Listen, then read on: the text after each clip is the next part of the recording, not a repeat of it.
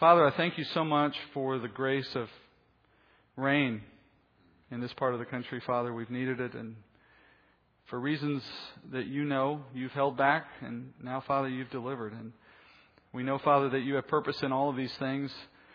You bring rain when it suits your purpose, and you hold it back when it suits your purpose. But we thank you in both cases, and we praise your name because we know your will is always perfect and good. And we take time now, Father, to thank you for the blessing that it is that we can have water refreshing the ground. Thank you, Father, for the chance to join here today in this place, to have a building, Father, that's dry and comfortable to sit in. For friends who would come and gather with us, who would encourage us along the way in our walk with Christ and remind us that the body of Christ is a life, not an affiliation. It is who we are, not what we do. And we are who we are by the work of the Spirit in us. And we come together, Father, so that you may use each of us, one for another, to accomplish a work. And you do it all, Father, by your Spirit and through your Word. And our little church honors you the best we can by yielding to the Spirit as we live and listening to your Word as we gather. Let your Word this morning, Father, be that lamp to our feet, guiding a path into righteousness that we would follow willingly out of a love for the one who died on our behalf. We pray this in Jesus' name. Amen. Well, it was last week that we saw the moment we had been waiting for some time, the moment when Joseph revealed himself to his brothers. He brought the family through a time of testing that led them to a moment of repentance in which they sought mercy from Joseph. They mourned their prior mistakes and their sins against their father, and then having seen all of that transformation, Joseph then reveals himself as their long-lost brother. And as we looked at that last week, you remember we studied that beautiful picture of Christ that's embedded or reflected in all of those details. The fact that it was the Lord in His Word who says that there will be a time of tribulation or testing for a new generation of Israel in the future, in the last days, as the Bible calls them. And that through that trial, Israel will be brought to a period or to a point of repentance, we're told. And that as they reach that point, they will call upon the name of the Lord in their distress. And in the response to that call, the Lord will reveal Himself to Israel in those last days. A beautiful picture that's accomplished through this story. Now, back to the story of Joseph, we know he's waited a year or more to make this revelation known to them. The whole time it's been a period of famine. And as he finally reaches this moment and he shares that secret with his brothers, we saw how stunned, really how unexpected it was for them to hear the news of who Joseph really was. And that's really the way secrets work. Quite often, secrets have this effect on other people. They catch us off guard. We're unprepared when they're revealed to us.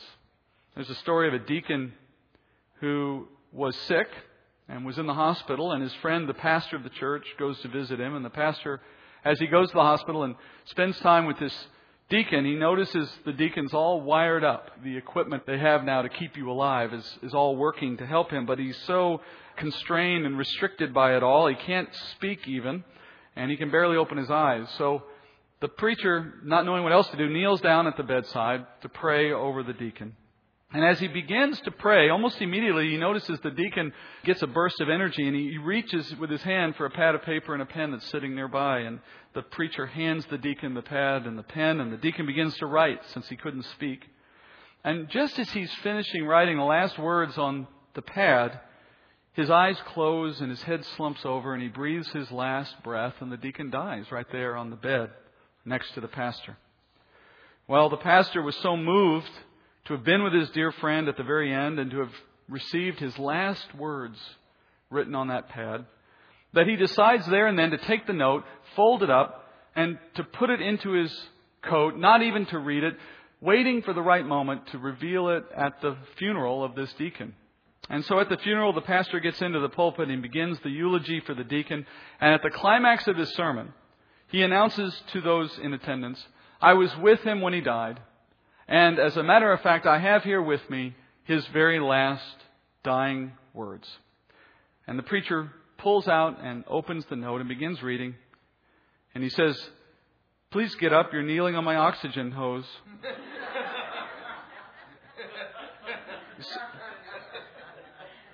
Secrets are dangerous when they're first revealed.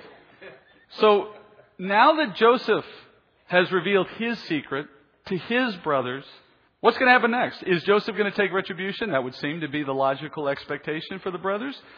But think past that. What's going to happen when Jacob finds out that Joseph is still alive? What's going to happen when he finds out that the whole story the brothers concocted was false? You see, there's more ramifications here than merely what happens with Joseph. We get to see him showing strength in even another way. And then lastly, we're also going to discover why it's necessary for Joseph to have this position of power in the first place. The promise that the Lord made to Abraham years and years earlier is still working its way to fulfillment, because the family is going to live now in Egypt for hundreds of years, and Joseph's role of authority is essential in making that happen. So it was not merely the fact that Joseph would be there in order to test them and to create an opportunity for reconciliation. It goes beyond that. He's also there now to bring them into Egypt. And that's where we go now in verse 7. We're going to go back a couple verses from last week and revisit Joseph's words of wisdom to his brother as he reveals himself. And then we'll move forward from there. Verse 7. God sent me before you to preserve for you a remnant in the earth, and to keep you alive by a great deliverance. Now, therefore, it was not you who sent me here, but God. And He has made me a father to Pharaoh and a lord of all his household and ruler over all the land of Egypt. Hurry and go to my father and say to him, Thus says your son Joseph, God has made me lord of all Egypt. Come down to me. Do not delay. You shall live in the land of Goshen, and you shall be near me, you and your children, and your children's children, and your flocks, and your herds, and all that you have. There I will also provide for you, for there are still 5 years of famine to come, and you and your household, and all that you have, would be impoverished.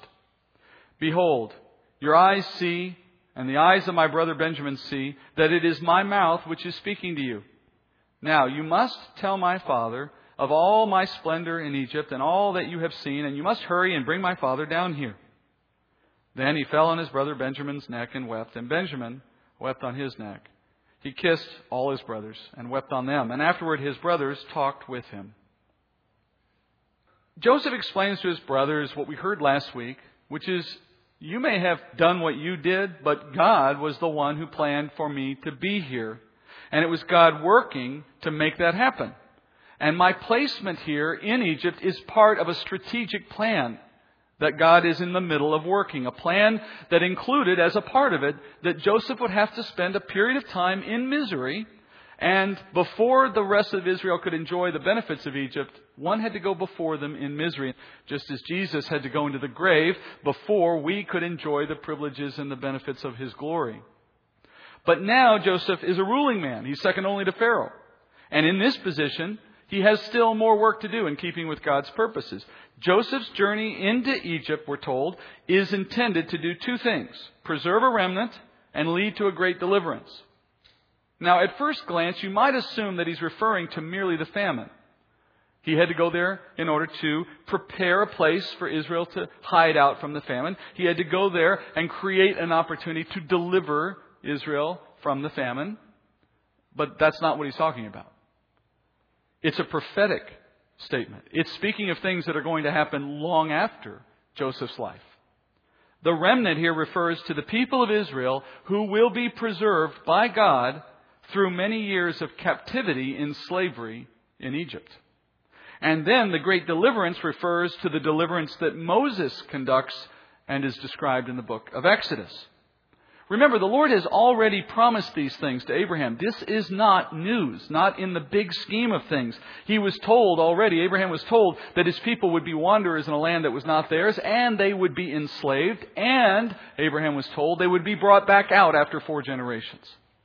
So Joseph is taking what he knows has been promised, and in connecting the dots, he has come to see that his own time in Egypt is a part of how God is bringing this whole plan into fruition. And now he's telling his brothers that his journey into Egypt is part of what their forefathers had said must happen. I love Joseph's faith here. His faith. His faith is so sure that he is doing something consistent with the promises of God that he is acting based on that faith. he is acting to say his father and his family needs to join him now in Egypt as a result of this plan. Hebrews tells us that that is exactly what is behind Joseph's order. Hebrews 11:22 says this, "By faith, Joseph, when he was dying, made mention of the exodus of the sons of Israel and gave orders concerning his bones." He knew when he died that this land was not their permanent home, that an exodus was promised and would happen, and he didn't want to miss it. Men and women of faith live this way. This is very characteristic of the way men and women of faith live. According to the Bible, we hear and then we accept the promises of God, just as Joseph heard and understood the promises given to Abraham. But we don't stop there. Secondly, we tell others what the Lord has told us. We share what we know about the future or about God's purposes, just as Joseph told his brothers about what was coming, this great deliverance, for example. And then we don't stop there. Then we live our lives according to that understanding. We live in keeping with what we believe. Just as Joseph will tell his family, "Don't leave my bones buried in Egypt." Joseph's faith led to understanding and then to works. To command to his brothers, "Your father, my father, must come down and be with us here in Egypt." He instructs the brothers, "Go tell Jacob that you've learned all these things, you've seen all these things, you understand all these things. Now tell him I want him to come join us here in Egypt." And he says, "You're going to live in Goshen. You're going to have your family with you. You're going to have herds with you." Now, Goshen is the fertile valley that's fed by the Nile. It's a great place if you're going to shepherd or farm. It's adjacent directly to the Egyptian capital. And the capital of the time in Joseph's day was not the capital you see today of Cairo. It's the capital of Memphis. Memphis was the capital. So for Joseph and his family, this region near Memphis is going to become their new home, a land of grace that God is providing. You could even call it Graceland because it's near Memphis.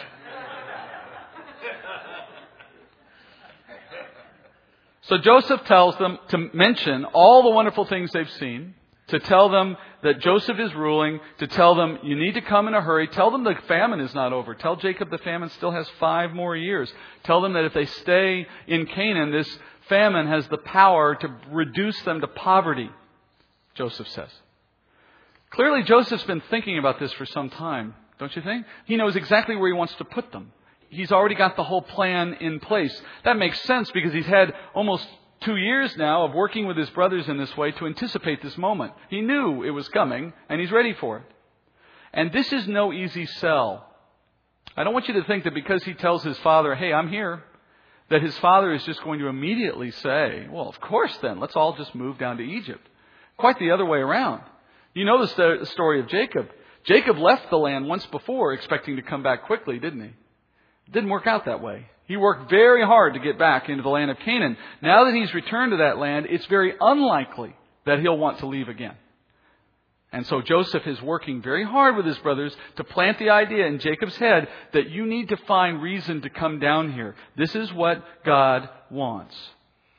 The most important thing Joseph has working for him in this argument is the famine. You notice that the Lord designed the famine to last 7 years.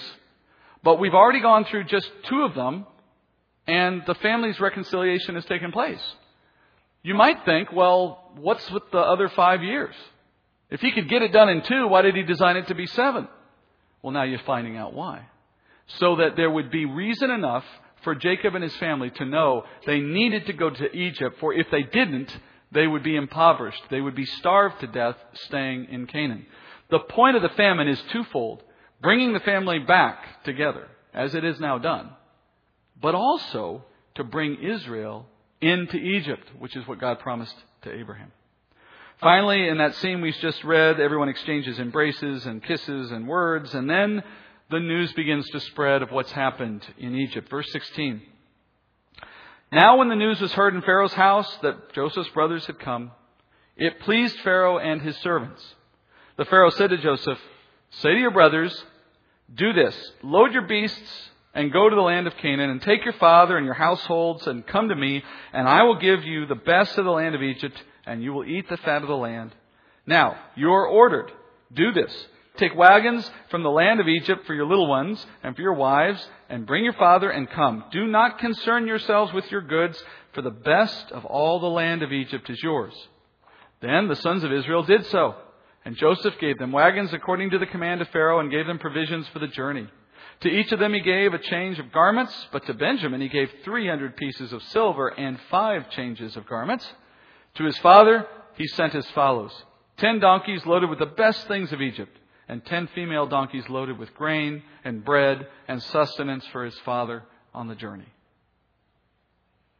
So Pharaoh hears about Joseph's family arriving, and it pleases him. Now, there's at least 2 easy reasons we can come up with for why he would have been happy to hear that Joseph's family has arrived. First, the Pharaoh and all of Egypt have been incredibly blessed by the work and the leadership of Joseph over the last few years. And there is no way that Pharaoh wants Joseph becoming a free agent.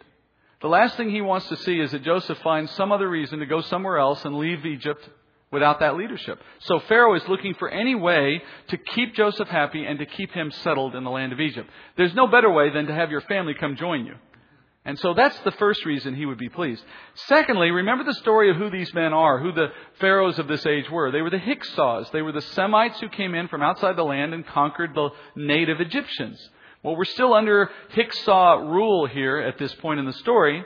And so as we studied before, anytime Pharaoh could get Semites to emigrate from Canaan and into Egypt and join him, it was to his advantage because it helped him consolidate his power over the people. So more the merrier. Hey, your family wants to join you? Absolutely. Bring them on down. In fact, I'm going to send wagons for them. I won't hear anything else of it. They're coming. And so Joseph's family fits into his political aims as well. This kind of invitation would never have happened if the Hyksos people were not there. If this could have taken place at a point in Egyptian history where the Egyptians were ruling themselves, I can assure you no such invitation would have ever been extended. The Hamites hated the Semites for reasons that are clear from the fact that they were enemies. So God's timing and His sovereignty over these events, in fact, over world events, is clearly evident here. God promised Abraham, you're going to be welcomed into Egypt. How was He going to make that happen if Egyptians hated Semites? Well, then, hundreds of years later, the Lord brings a strange Semite people into the land of Egypt to conquer Egypt.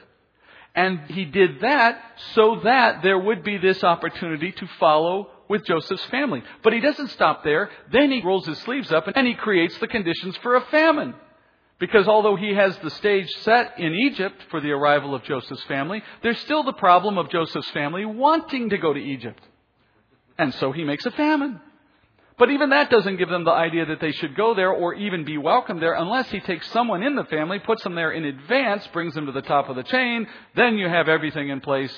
Now it all happens.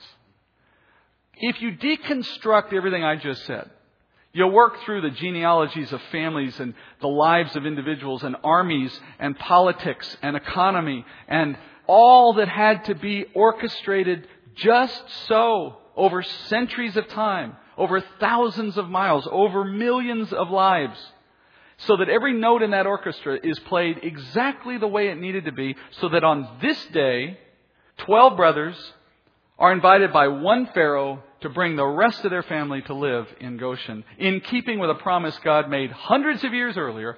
If you deconstruct all of that, you cannot get away from one inescapable fact. Everything is under God's control. Because if I try to draw a line somewhere in those events and draw a line that says, this is God and this is not God, there is no line. Because everything was dependent on something else. The life of a person depends on who their parents were and when they lived and where they had their baby. And that depended on their parents. And how can you ever draw a line that says, well, it was random up until this point, and then God kicked in and made the rest of it happen? Logic dictates it can't work that way. In fact, when you ask the question, how much authority does God have in the world or in my life? You're actually asking the wrong question. The better question is, how much of the Lord's power do I acknowledge in my life? Do I recognize being in my life? He is in control of your life and in my life, with or without your recognition of it. But if you come to know Him first, And then take time to learn His Word concerning these things, secondly. And then thirdly, discipline yourself to obey His voice when you hear it. And then lastly, pay attention to the work of God in your life. Then you will finally have the evidence you need that God is at work around you and in control. Now, if you don't do those things, you'll still see God at work in hindsight. Quite often, everyone will have a story of some kind where they can say, looking back, I can see how God did this and then did this and then did this, and it all just worked out. But I'll tell you, in the middle of it, I was so worried, or I couldn't have seen how this was going to work out. But I can see it now. Well, that's good. Acknowledging God in the past is a good thing. But it's so much easier to see the Lord at work in the moment and join in with Him as a part of that work when you live with your eyes open, as Joseph did. Knowing God, knowing His Word, disciplining yourself to listen to Him and to understand His purposes so that you can see evidence of it as it happens.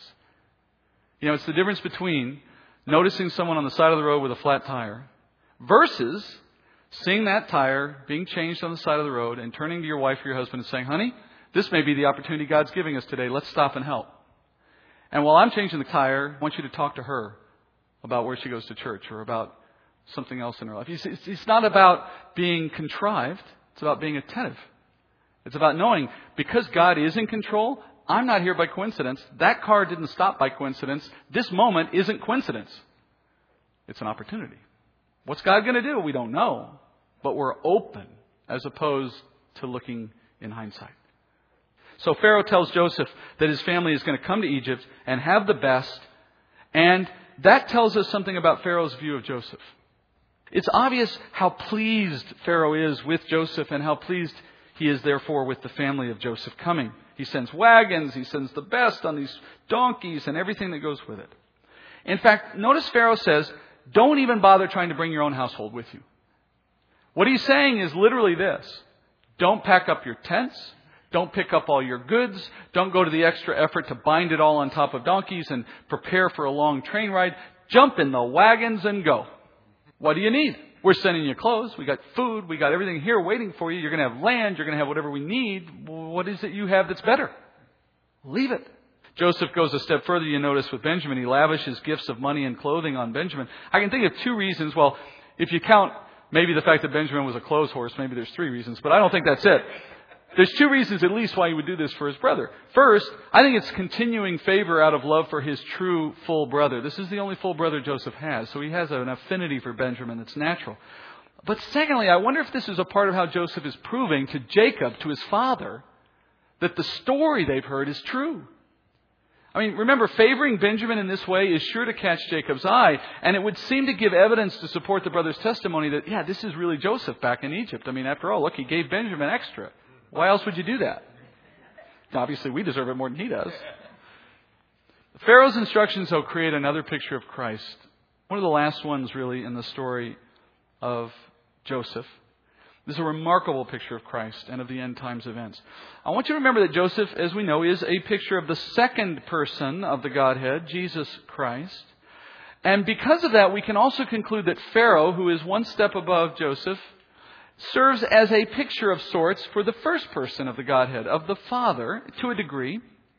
And if that's so, then therefore Pharaoh, being pleased with Joseph, is a picture of the Father in heaven being pleased with the work of Christ, as it was assigned to him. And because the Father is pleased with his Son, we are told in Scripture that he will gladly welcome Christ and Christ's own people into the kingdom. Isaiah tells us this. Listen to Isaiah 49, verses 5 through 8. And now says the Lord, who formed me from the womb to be his servant, to bring Jacob back to him, so that Israel might be gathered to him. For I am honored in the sight of the Lord, and my God is my strength.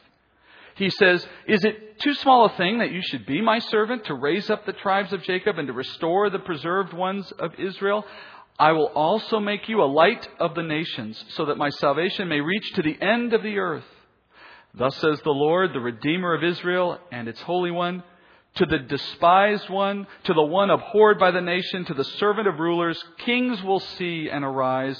Princes will also bow down because of the Lord who is faithful. The Holy One of Israel has chosen you.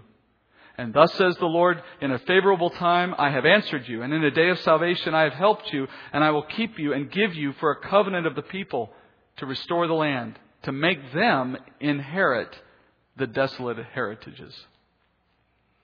If you could see the text as I'm reading it out of Isaiah, the translators have done the proper thing in capitalizing the proper names and the pronouns throughout that passage. When he says to the despised one, or to the one who is my servant, or you shall do this and you shall do that, they're all capitalized. Because the interpreters have correctly understood this is a passage of the Father speaking of the Son, of Jesus. And notice what he says. He is formed by the Father in the womb for the purpose of bringing Jacob, that is Israel, back to himself. That's one of the purposes the Messiah was given, one of the tasks. And he says this salvation would reach beyond Israel, to the ends of the earth, to you and I, which is why we sit here today. But this Redeemer, this one who's formed by God to have this mission of mercy, it also goes on to say he will be abhorred by the nations. He'll be despised by Israel. Nevertheless, the Father promises, they will bow down to you because I have chosen you for this purpose. And then finally, the Father, it says, will reward His Son, who pleased Him through this mission, by giving Him a covenant people who He will restore to the land and assign an inheritance with Him. All of those pictures, all of those statements I just gave you out of Isaiah concerning the way Christ served the Father in this mission, all of that is pictured here in the way Pharaoh elevated a despised and rejected Joseph to a point where others were bowing down to him. And furthermore, Joseph, in serving Pharaoh, pleased Pharaoh, and that leads, we're now told, to Pharaoh restoring Israel, look, to a land with a wonderful inheritance. Not because Israel deserved it, but because Joseph pleased him. Furthermore, look at the way the family enters. And this is where the picture really, I think, becomes so remarkable. They are called first to arrive with what? New clothes. Clothes provided by Pharaoh. And in a future day, when Israel is saved, they will receive new clothes as well. Only these are robes of righteousness, Scripture calls them. And a new incorruptible body that will be the new tent for the spirit of each man. And in that future day, the clothes, the spiritual clothing that God appoints, these robes of righteousness, are given to Israel, to all believers, by the Lord. Because salvation is a gift given to us by the Lord. And He gives us these robes not because we earn them, not because we please Him, not because we showed in our own merit the justification to deserve such an award, but rather only because of the work of Christ. Because He pleases the Father, He receives an inheritance, which includes an inheritance of people given to Him by the Father. Just as Joseph's family is given to Joseph by Pharaoh, an inheritance in the land, and symbolically these robes, these clothes. Notice what else they're told when they are to come. They are told to leave everything else behind and come expecting something better. Every believer who will enter the kingdom by faith takes nothing from this world, Paul reminds us. He says it in 1 Timothy 6, 7 and 8. He says, for we have brought nothing into this world, so we can take nothing out of it either. If we have food and covering, with these we shall be content. And we enter into this kingdom, this new place in which we will dwell with Christ. We enter with nothing more to show than our track record of service in the years we lived here. Paul says this in 1 Corinthians 3, in speaking of what it will be like for men who come to that moment of judgment following their death, those of the church. Paul says in 1 Corinthians 3:12, now if any man builds on a foundation with gold, silver, precious stones, wood, hay, straw, well, each man's work will become evident. For that day will show it, because it is to be revealed with fire. And the fire itself will test the quality of each man's work. If any man's work which he has built on it remains, well, he will receive a reward. If any man's work is burned up, he'll suffer loss. Now, he himself will be saved, yet as through fire.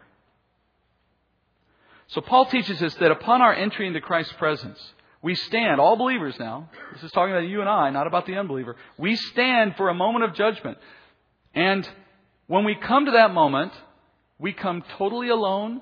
We don't take letters of recommendation from our pastor. We don't have our friends and our family standing around to testify to what a great person we were.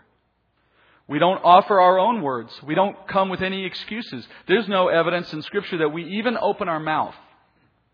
In fact, our words, were we to offer any, would count for nothing.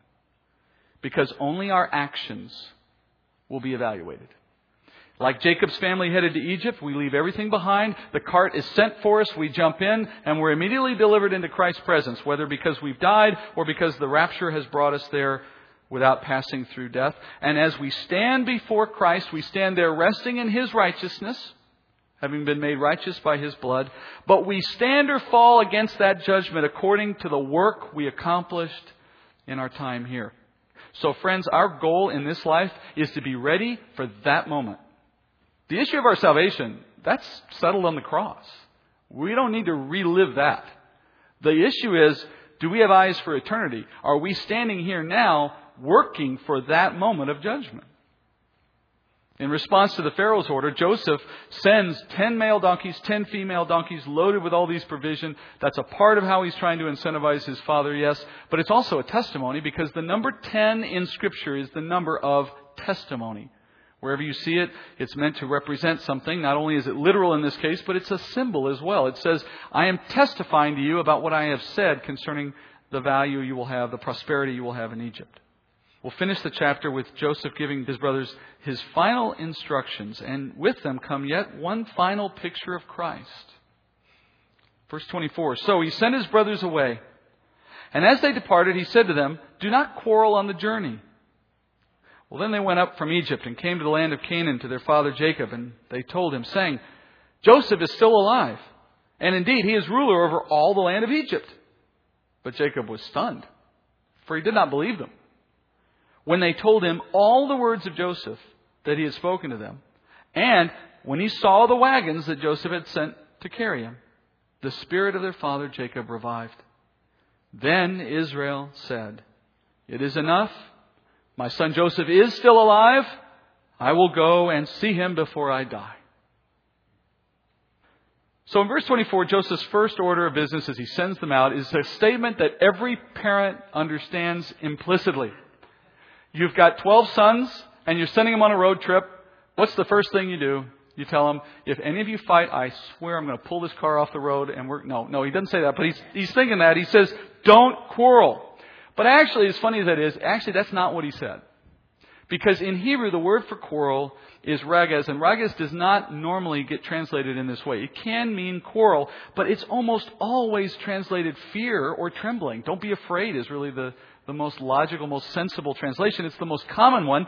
And if you think about it in context, it would be very odd, really, for Joseph to tell his fully grown brothers on a trip back to see Dad, don't argue. I mean, if they haven't gotten along at this point in their life, he's not going to have much more influence on them. And it doesn't make any sense in the context. Why would he care? On the other hand, it makes perfect sense that he would tell them, don't be afraid. Because think about it. They're headed home without Joseph to tell their father what they did to him. To reveal to Jacob for the first time their error. The whole past of taking their father through the misery of thinking he was dead. Of just the fact that they sold him into slavery is going to come up, I guarantee, somewhere in the conversation. They must have expected that when they get all the questions and they give all of the answers and they have to confront their sin in front of their father, do you understand, under patriarchal culture, they could be killed. There would have been no concern in the society whatsoever if a father had chosen in that moment to execute his sons for their crime. It would have been justified. It would have been expected. So, in light of that possibility, what is the temptation these brothers might have as they set out to return to Canaan? Well, think about it. They've got a lot of money. They've got a lot of provisions. They've got everything they could probably need. Maybe they're betting they could get through the famine without any more help. They go back with a good story. They've lied before. Dad never knows anything about Joseph, and we're scot-free. It all makes sense for Joseph to turn to them in that moment and say, now look, don't be afraid. Don't do the wrong thing. Don't worry. Don't fail to trust that God's at work in this. Don't turn your back on me. Don't make the wrong choice now. And with that, they leave Egypt and they come into Canaan and they confront Jacob. And they tell Jacob the truth. They tell him, Joseph's alive. He's ruler of Egypt. And then Jacob's response is he's stunned. And the word in Hebrew literally is the word for numb. He's numbed by the news. But more importantly, it says he did not believe the report. He didn't believe him. Then it says he heard the words of Joseph, so they told him all of Joseph's words. He then saw all that was sent of Joseph providing. And then it says the spirit of Jacob was revived and he believed. And then look at the very next verse. Who is it that says, I will go? Is it Jacob? No, it's not. It's Israel. Do you remember the word change in its meaning? Jacob is the man living in the flesh. Israel is the man walking in the Spirit. And for the first time in a while, we've seen the name Israel appear in the text. And what caused him to move in this direction? It says he believed after he heard the words of Joseph. He saw the work of Joseph and his spirit was revived. Do you see a picture of Christ working not only in the hearts of Israel, but in the hearts of every believer throughout history? When the Word of God reaches someone, and it will in one day for Israel, and it did for us. And when we see the mercy and the goodness of the Lord as it's reflected in His work with what we know of Him and what we are told of Him, and as Israel sees Him defending them in the face of the attack of the Antichrist, as we studied last week, when all of that comes to bear, but only after the Spirit is revived, finally the pieces fall into place. And that's when you will see Israel turn to Christ and say, I will see Him before I die. The most impressive part about this picture is that last statement. If this is a picture of Israel in the last days, this statement is exactly perfectly right. Israel, the last Israel, the generation that will receive Christ at His second coming, they will see Him before they die, for He returns to save them. What a beautiful picture. Heavenly Father, I thank You, Father, for the pictures of Christ in this story. They are such a reminder of Your wisdom and Your sovereignty and power. They teach us about Your grace and about Your mercy, that You have not forsaken Israel and that we can be just as assured You would never forsake us. But I also ask, Father, that we would take the courage from what we see in Joseph's example to know that we can follow the truth. We can call others to do the same. We can live a life that is meant to be a witness. And You will raise us up in ways that we cannot expect. We can be like Joseph, Father, in the way we stand firm for the truth. And we can suffer through trial as he did. And yet, Father, we know that there's a provision and an inheritance reserved for us that can never be taken away. And whatever You may do for us in this life pales in comparison to what You offer in the next. In that age to come in which we will live and work alongside others in this world, serving You as You reign. Let us have eyes for that moment and live now with an expectation for what it will bring. Let us not be attached to the things we have now so that we would not let them draw us away from that service. Remind us, Father, that when the wagon comes to pick us up, we jump in with nothing but ourselves and our testimony of work. Let us be worthy for that moment of judgment. I pray, Father, that this church, as always, would continue, that the work here would never end until You return for us, and that You would give us the blessing of continuing study in Your Word and an opportunity to use what we learn. And let others come and share it with us. We pray this in Jesus' name. Amen.